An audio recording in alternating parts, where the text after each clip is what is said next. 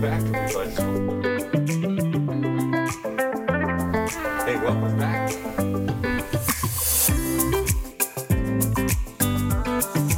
Welcome back, everybody. It's time once again for Meet Our Community, the Hispanic business community here in Orange County. Powered by the Orange County Hispanic Chamber of Commerce and Orange County's only community radio station, OC Talk Radio, streaming live from our studios here at the University of California, Irvine's Beale Applied Innovation Center. And today, well, we've got some royalty in the room here. John Gutierrez, start us off. Yes, we have another special guest today. Welcome, everybody, to our community podcast show powered by the Orange County Hispanic Chamber of Commerce. I'm your host, Senior Vice President here at the Chamber. I'm so excited to have what I call a community leader, of course, a professional artist, the Godfather of hip hop, Mr. Mellow Man Ace. Welcome, sir, to our show. I'm not the Godfather of hip hop. That would be Cool Herc. I'm just the Godfather of the Latino version of it all. Okay. All right, yeah. Well, thank you so much for being on our show. We really appreciate it. Thank you for having me, John. I know it's quite a drive for you, right? I think you're out in the LA area? No, I'm actually in Hacienda Heights. So not too bad? No, not too bad. Okay, not too bad. Yeah, No. yeah. So, like we had talked about before the show, one of the things we like to do on our show is have you tell the story of obviously how you became this superstar, singer, entertainer, but most importantly, if you can share your story of your childhood, just tell us a little bit about you and your family, if you don't mind. Yeah, no doubt. Born in 1967 under communist rule Cuba, Fidel Castro taking everything in sight. My parents lived a very humble life. We lived at our grandfather's house. I remember when I was born, a little clinic down the way there in Pinar del Rio, Cuba. The dirt floors at that time. At that house, we lived there. My dad, who was a school teacher at the time, we're talking about 1967, 68, 69, 1970. He wanted to get have a better life for his kids. And I give him so much love and respect and admiration because he really could have just came here by himself and left the rest of us back. Instead, he applies for a visa and it just keeps getting denied. Now, the thing about at that time, the other thing was, aside from seeing the Soviet tanks on the street and all that kind of stuff. You remember seeing all this? Absolutely. Yeah, I was just 4 years old seeing these things. You had to have children if you wanted to get off the island or get on these things that were called the flights of liberty. Los vuelos de la libertad. Los vuelos de la libertad. Yes, this was before the 1980s Mariel boat lift. Okay. This is 1968, 69, 70, 71, in that time period. So if you didn't agree with Fidel Castro's ideologies and things in the way he was taking the country, he gave people a chance to get off the island. My father applies for visas that are always denied, but at the same time, we keep having children. He keeps having children with my mother, and it gets tougher and tougher and tougher to live in a third world country, and you just keep creating more mouths to feed. So what happened was the government took my father out of his school teacher detail and put him to work in the sugarcane fields and in the sewers. And they would try to break his will and say, why would you want to go to America? These are the kind of jobs you're going to get. But my dad had an ace in the hole in the sense of another buddy who had already come in 1969. Interesting, okay. And who started working at Delta Airlines here at LAX, who kept telling my dad, don't give in. That's the same thing they did to me. I have a great job here now at Delta. I told my bosses about you. They're going to give you a job as well when you come. Wow. So my dad's never breaks his will, right? Now, the other thing, the second part of that was you had to have children in order to get off the island. So when my older sister was born, her number does not hit the Cuban lottery. Basically, I think it's more like your Cuban Social Security number when you're born, right? Oh. My brother, Sendog, a lot of you might know from a rap group called Cypress Hill. Mm-hmm. He's born, and his number doesn't hit the lotto to get off. When I'm born third, my number hits the lotto to get the entire family, grandparents, aunts, uncles, cousins, immediate family off the island. Nobody wants to come other than our immediate six. With the shirts on our backs, we were given our papers to leave in 1971. Wow. Where we were claimed in Miami by a uncle of my mother's. In Miami, we're given, the opportunity to pick where we wanted to live. New York, Chicago, Miami, or Los Angeles.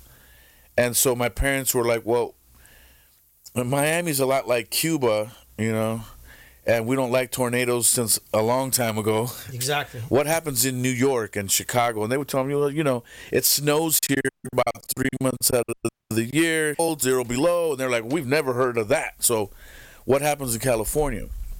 And they were, the government tells them, well, the ground shakes about every 20 years.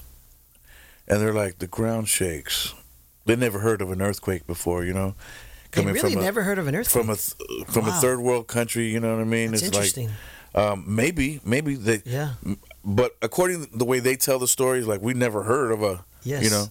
So they chose Los Angeles, and we moved to the Miramonte area of, the Florence neighborhood, down off of Florence Avenue and Miramonte Street. We rented 2 rooms from an elder lady who happened to be a part of the church that my parents elected to go to. And then from there, we finally were able to get a 2-bedroom apartment in Southgate, California in 1974. And so there's 6 of us. We got a 2-bedroom apartment. Of course, mom and dad had a room. And because, they were girls, my 2 sisters got a room. Me and Sendog had to share the couch in the living room, sofa bed. But it was a family. We were growing. We came from Cuba. The 1970s, I think, for me, personally, was the toughest decade of my existence in the United States, I think, because of the confusion of being my skin complexion but speaking perfect Spanish and having to learn English in ESL classes and stuff like that. Once you get to learn the language and get across the barrier, you start to understand that kids are picking on you, and they're pointing out your raggedy shoes and your secondhand pants and all these kind of things. And I think that part of it was the toughest part, growing up where you were too black to be Latino and too Latino to be black. Wow. And I think that for me had to be the hardest part. Now, remember, I don't have any cousins, aunts, uncles, grandparents. They all stayed back in Cuba. And so if we got into arguments or disagreements and fights on the street, there's nobody to call on. It's us. And we had our backs against the wall a lot. My brother and I fought a lot because we had to defend our sisters. So we were very poor. We were poor, but we had an apartment now. And my parents started to save up for a house. And that would come about 8-9 years later. They really worked their butts off. And they were able to buy a 3-bedroom home on a street that would become legendary Cypress Avenue. No way. Later on. Wow. And that's where I began to hone my skills as a MC, as a rapper, and listening to music that would change the course of my life, because my father was breeding me to become a baseball player. And when I chose music, which made more sense because the entire family from Cuba was musicians, all the way back to my grandfather, who was the Cuban military orchestra band leader, played the stand-up bass and did all the music. 3 of my uncles, 17 of my cousins, you name it, all musicians, still playing. One uncle still playing in Havana to this day. And so. But your dad wanted you to be a baseball player. He wanted us to stay away from music because I think he felt that, watching his father struggle and only being able to make so much money a month, playing gigs in 1955 Cuba, 1960 Cuba, it wasn't a very lucrative endeavor at all. Not there. Many musicians came from Cuba. We all know this. Afro-Cuban music is one of the most respected genres of all time. We know this, but if you're actually Cuban, and you're honing your skills there on the island. At that time, it was very difficult, going, unless, of course, you got on tour and you were now also touring for the government, because there they would take your money. Like, if you got booked in the States, like, for instance, Celia Cruz, the late great Celia Cruz, yes. okay? God bless her soul, God bless the dead. She would get booked, for instance, in the United States, but she'd have to give the money to the Cuban government. And then they'll give her what they feel she needs to get over during the month, right? Wow. And it's like that for a lot of the bands, like Sonora Matancera, and all those, even, Perez Prado and all these guys from back then, Gachao and people like that. And so it's a very tough place to make a dollar. I mean, you can play all over the island and come home with, $1.35 at the end of the night, and you got to feed your family with that.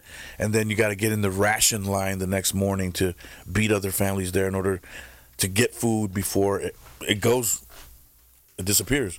And then you got to wait another week until the rations come back from wherever they come from. So my point for saying that is to say that music made more sense, but my father still wanted me to play baseball, and my brother as well. Unfortunately for me, because English was my second language, I was slow in learning and adapting to the new languages and the new ways of America. Luckily for me, when the C average and all that came out in high school, I wasn't able to make the grades in the baseball teams anymore.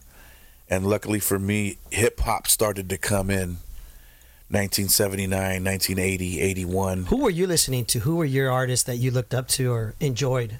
Well, I mean, it was a wide array of artists, because the house has always been filled with music. Being my dad loved Celia Cruz and the Sonora Matancera and Johnny Pacheco and all these people, Gachao, and so many artists that he would play records of, including anything from Mozart to Bach.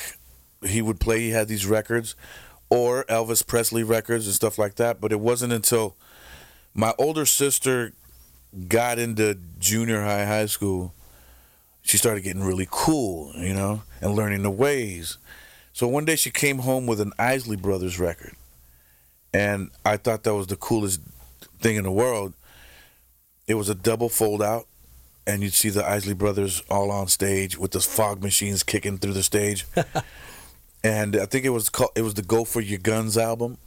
Staring at that album really showed me like an interest there. But listening to music like Celia Cruz to Isley Brothers, those are different genres. You don't know it at the time, but you're digesting so much. And so I think early on, those were my influences, although I didn't know it at the time.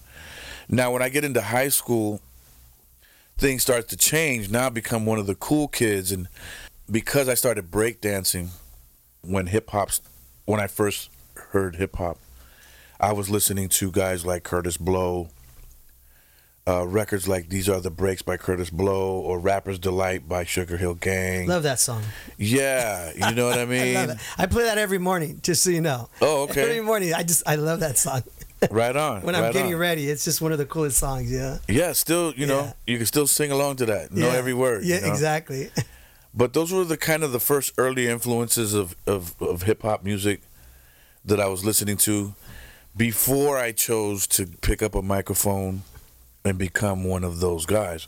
That wouldn't happen till later, about 1983, when I first heard Run DMC, Rammellzee, and another guy by the name of Mr. Schick of the Mean Machine. These three records really changed my life. Number one, Mr. Schick of the Mean Machine was the first time I heard a Spanish rap on a record.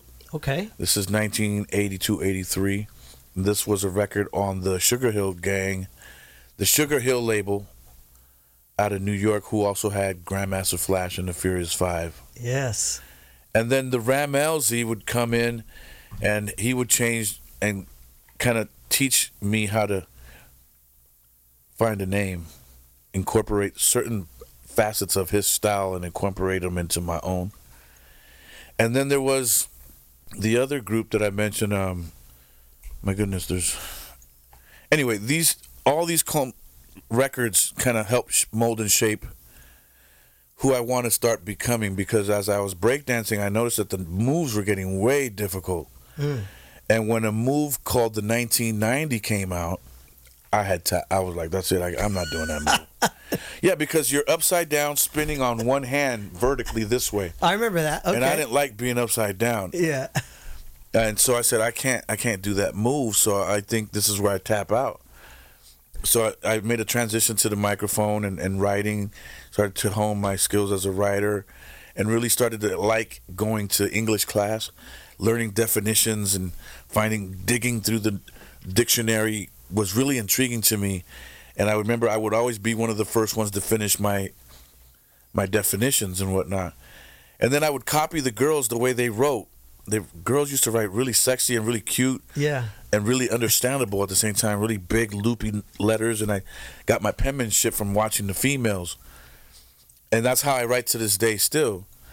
But I think the love of writing and starting to create, I didn't know that my family's bloodline was already in me. All those that were already creating on the island and making music, my uncles, my grandfather, my cousins.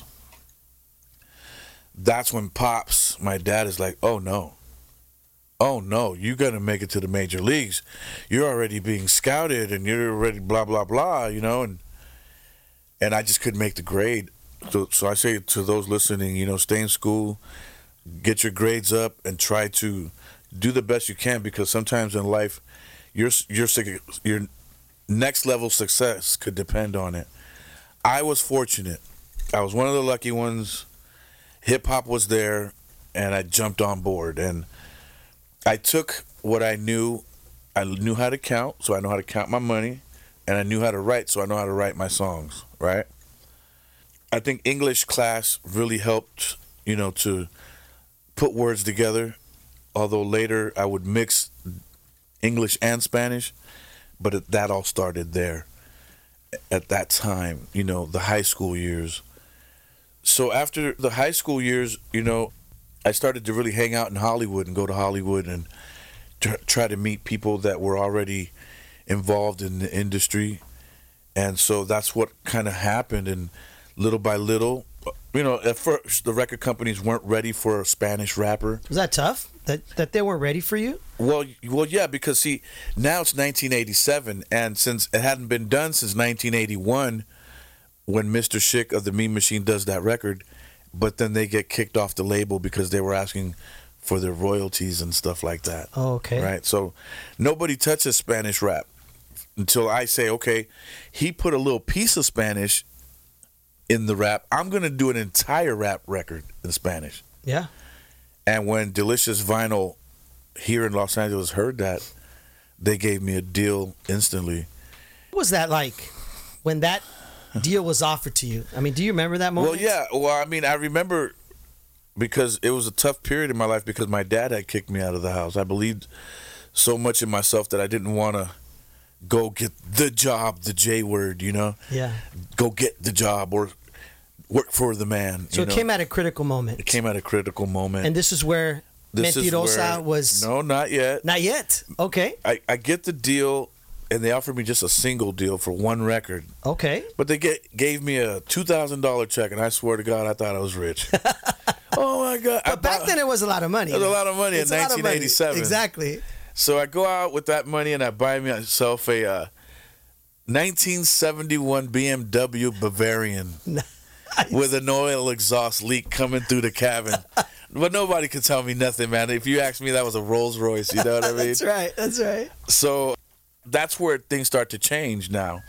Because record companies didn't want to hear it. We shopped it around and we took it to here and there. And nobody wanted the Spanish rap until Delicious Vinyl hears it. Michael Ross and Matt Dyke down there, who are very influential guys. They're the ones who put on Tone Loc and Young MC, and if you remember records like Wild Thing. Yeah, of course. Yeah. Bust the Move and all that kind of stuff. Oh, yeah. I grew up on that music. Well, there you go. So I'm the third guy signed there at Delicious Vinyl in their early days. They had Tone Loc, Young MC, and myself. And we kick off the label pretty strongly because Tone Loc comes out with Funky Cole Medina. That's right. Young MC comes out with, what was it? I believe it was Bust a Move, maybe? Bust a Move, yeah, Bust a Move, right? Yeah. Or Fastest Rhyme at the time. Bust a Move wasn't yet. Neither was Wild Thing. Those will all come later. Those will come later. I come with this Spanish rap called Masping. You know what I mean? Yeah. I'm not gonna say it all because we are on a family show. Yes. But it rhymes with chingon. You know what I mean? And so we come out to shoot pretty strong. The label is defending itself against Def Jam Records, which was big back then, right? Which was huge. I mean, you're talking about LL Cool J, the Beastie Boys, or Public Enemy. Wow. So we're holding our own on the West Coast. I wish you could tell this story tomorrow at an 80s event. What a great story. This is a great 80s, like history. Well, yeah. And I'm very proud to be a part of that. So then we put this record out, and people are loving it, although it's more of a cult classic. And it's hardcore Spanish rap. I'm yelling at you, you know what I mean? Cuando llego a la casa, esto es lo que pasa. Empiezo a gozar con toda la raza. But I'm yelling, you know? It does pretty well, but it captures the interest of Capitol Records, who then sends a rep to San Diego State University, where I'm doing a show there on campus. And the rep comes to me and says, hey, man, we love what you're doing with the Spanish stuff. And Capitol wants to buy you. Here's my business card. Call me on Monday. We want to give you a contract. I'm like, well, I'm already signed over at Delicious Vinyl. And he was like, don't worry about that. We're going to buy out your contract. Wow. And it turns out this guy, his name was Kenny Ortiz, who also happened to be a Afro-Cuban brother like myself, who worked the A&R department at Capitol Records. So I come back home Monday. We were doing a show with Tone Loc, Young MC, and another guy from New York there in San Diego. When we finish, he gives me his business card. I call him on Monday, and sure enough, we set up a meeting to go meet with the big dogs over at Capitol Records. Now, it gets no bigger in terms of record companies in America at that time. What a moment, huh? Capitol Records. I mean, we're talking about the Beatles. We're talking about Jimi Hendrix. We're talking about so many legendary people that have come through there. The Jacksons. I wanted to be a fly in that room that day.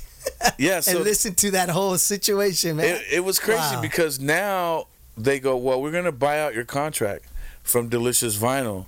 Delicious Vinyl, luckily for me, needed money to press more Young MC and Tone Loc records.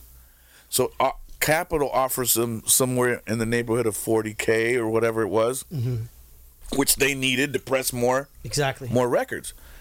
So they let me spread my wings. In other words, they didn't try to hold me back or say, no, he's our artist and we're going to keep it. If you love him, then we'll continue pushing him. Instead, it was the total opposite. They let me spread my wings, and they did the deal, and that's when we start to really write an album, the Escape from Havana album, which had Mentirosa on there and had the Welcome to My Grooves, the Rhyme Fighters, and all those. It was a very experimental album because I really didn't. I won't say that I didn't know what I was doing. It's just that I had so many different styles within me. So, I mean, we're talking about guaguancó rap and Cuban folklore beats, bilingual, Spanish, rock, hip-hop, underground, mainstream. I'm touching every possible angle. So I say it was an experimental album because of that.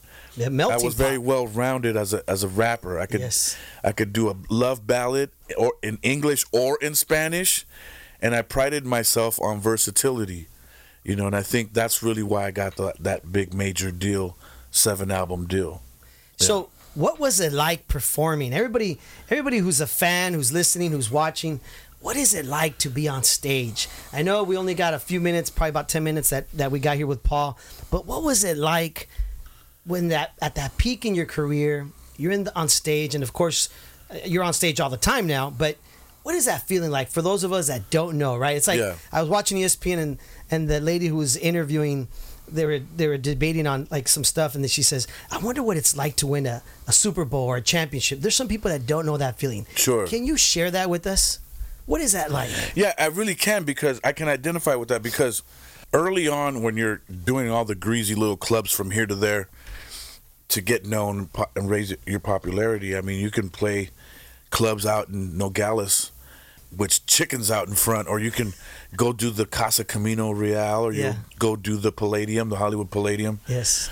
But I think the more impactful shows came with, I got booked to play in Colombia and open up for Air Supply. Wow. We're playing big stadiums, soccer stadiums out there. On that tour, it's a 4-city tour. We're doing Bogota, Medellin, Cali, and I forget the last city there. Just a sea of people. A sea of people, being an ambassador for all things Latino. For those listening who are really young, look, the best way I can describe it is that you can understand is when I say something like comparable to you today, it would be I was the Bad Bunny of 1990. That's right. Okay? That's right. But there was nobody else. Yes. So I'm eating the game up. Yes. I'm all things Latino. There's a lot of pressure on my shoulders to do well, to be now I'm a shining example. Yeah. I'm a role model, all these things. And you're like, I just want to be an artist. I just want to rap. I just want to, I just want to rap.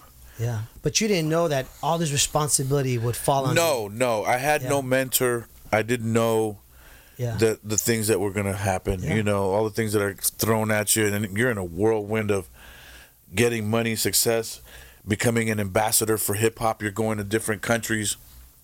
And I knew we had made it. I had made it when I touched down in Santiago, Chile. And there were over 100 journalists on the tarmac waiting for me to get off the plane. That's awesome. And they weren't leaving until everybody got their story. That was traumatizing for me at 21 years old, because the next morning when I woke up, I opened up my hotel door to get my breakfast that was coming in. All the newspapers had already turned their stories in and pressed them, and they were piled up in front of my hotel door. And I'm like, wow. So what we're doing here is we're ambassadoring for hip-hop. Because in a lot of Latin countries, they were still under the impression, like, hip-hop, rap is a black music. Why are you... And they would ask me right on the TV show, like Martes 13 or whatever. Mm-hmm. Mellow Man, ¿por qué estás haciendo música de morenos? I'm like, yo, wait, tone it down, you know what I mean? Yeah. And I would take the time to educate them and be like, no, hip-hop started with blacks and Latinos in the ghettos of the Bronx, New York. Yeah. They were all there together. It just so happens that it was a black DJ, a Jamaican DJ who started it all, but blacks, Puerto Ricans, Cubans, Dominicans were all there as well. And I would educate them, and I think that helped elevate the culture on a global scale, because many countries had never heard hip-hop, much less in their own language at that time. Well, as an ambassador then and an ambassador now, I know that you're doing a mentorship program. Yes. Can you share with us some about that mentorship program? Because first and foremost, I want to thank you.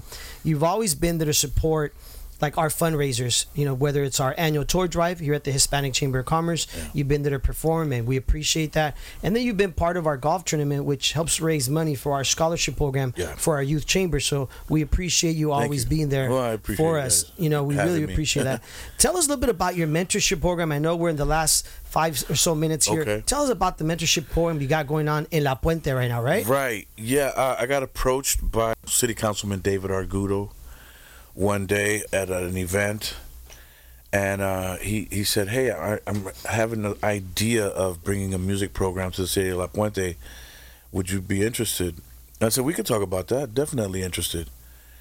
So 3-4 months go by. I never hear from him. One day we're playing a golf tournament. All the boys, Raza Golf and Brandon and everybody, we're all at a golf tournament. Brandon in the house here. Absolutely. Shout out Beezy.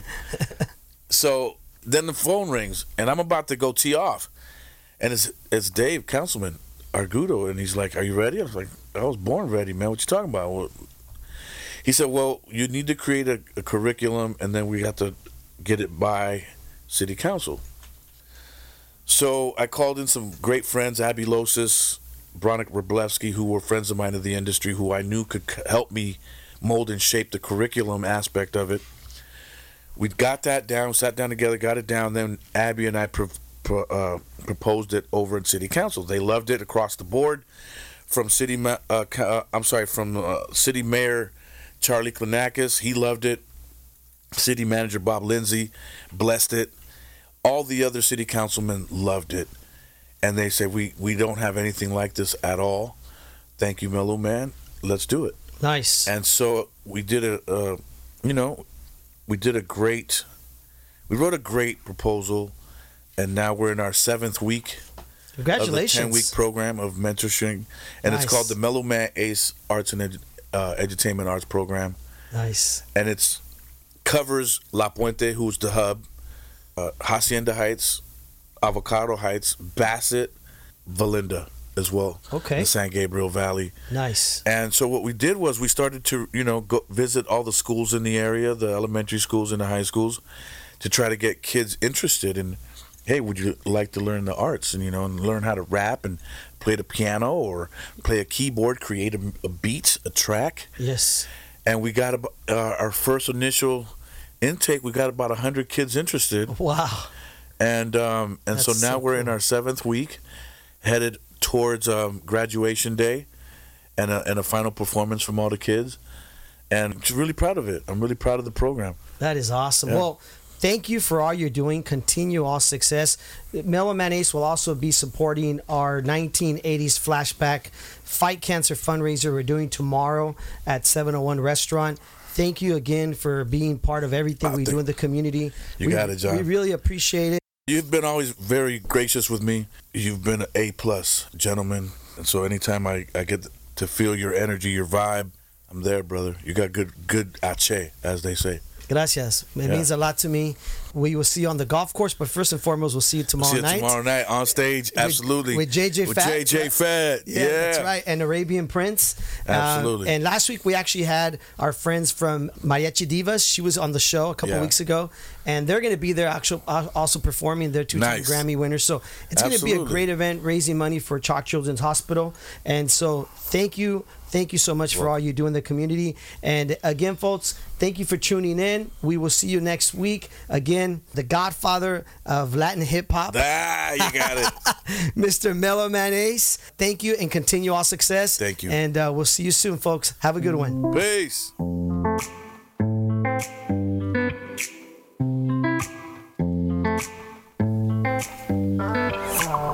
Well, there you have it. One more good reason to tune in each and every time to meet our community, the Hispanic business community, powered by the Orange County Hispanic Chamber of Commerce and Orange County's only community radio station, OC Talk Radio, streaming live from our studios here at the University of California, Irvine's Beale Applied Innovation Center.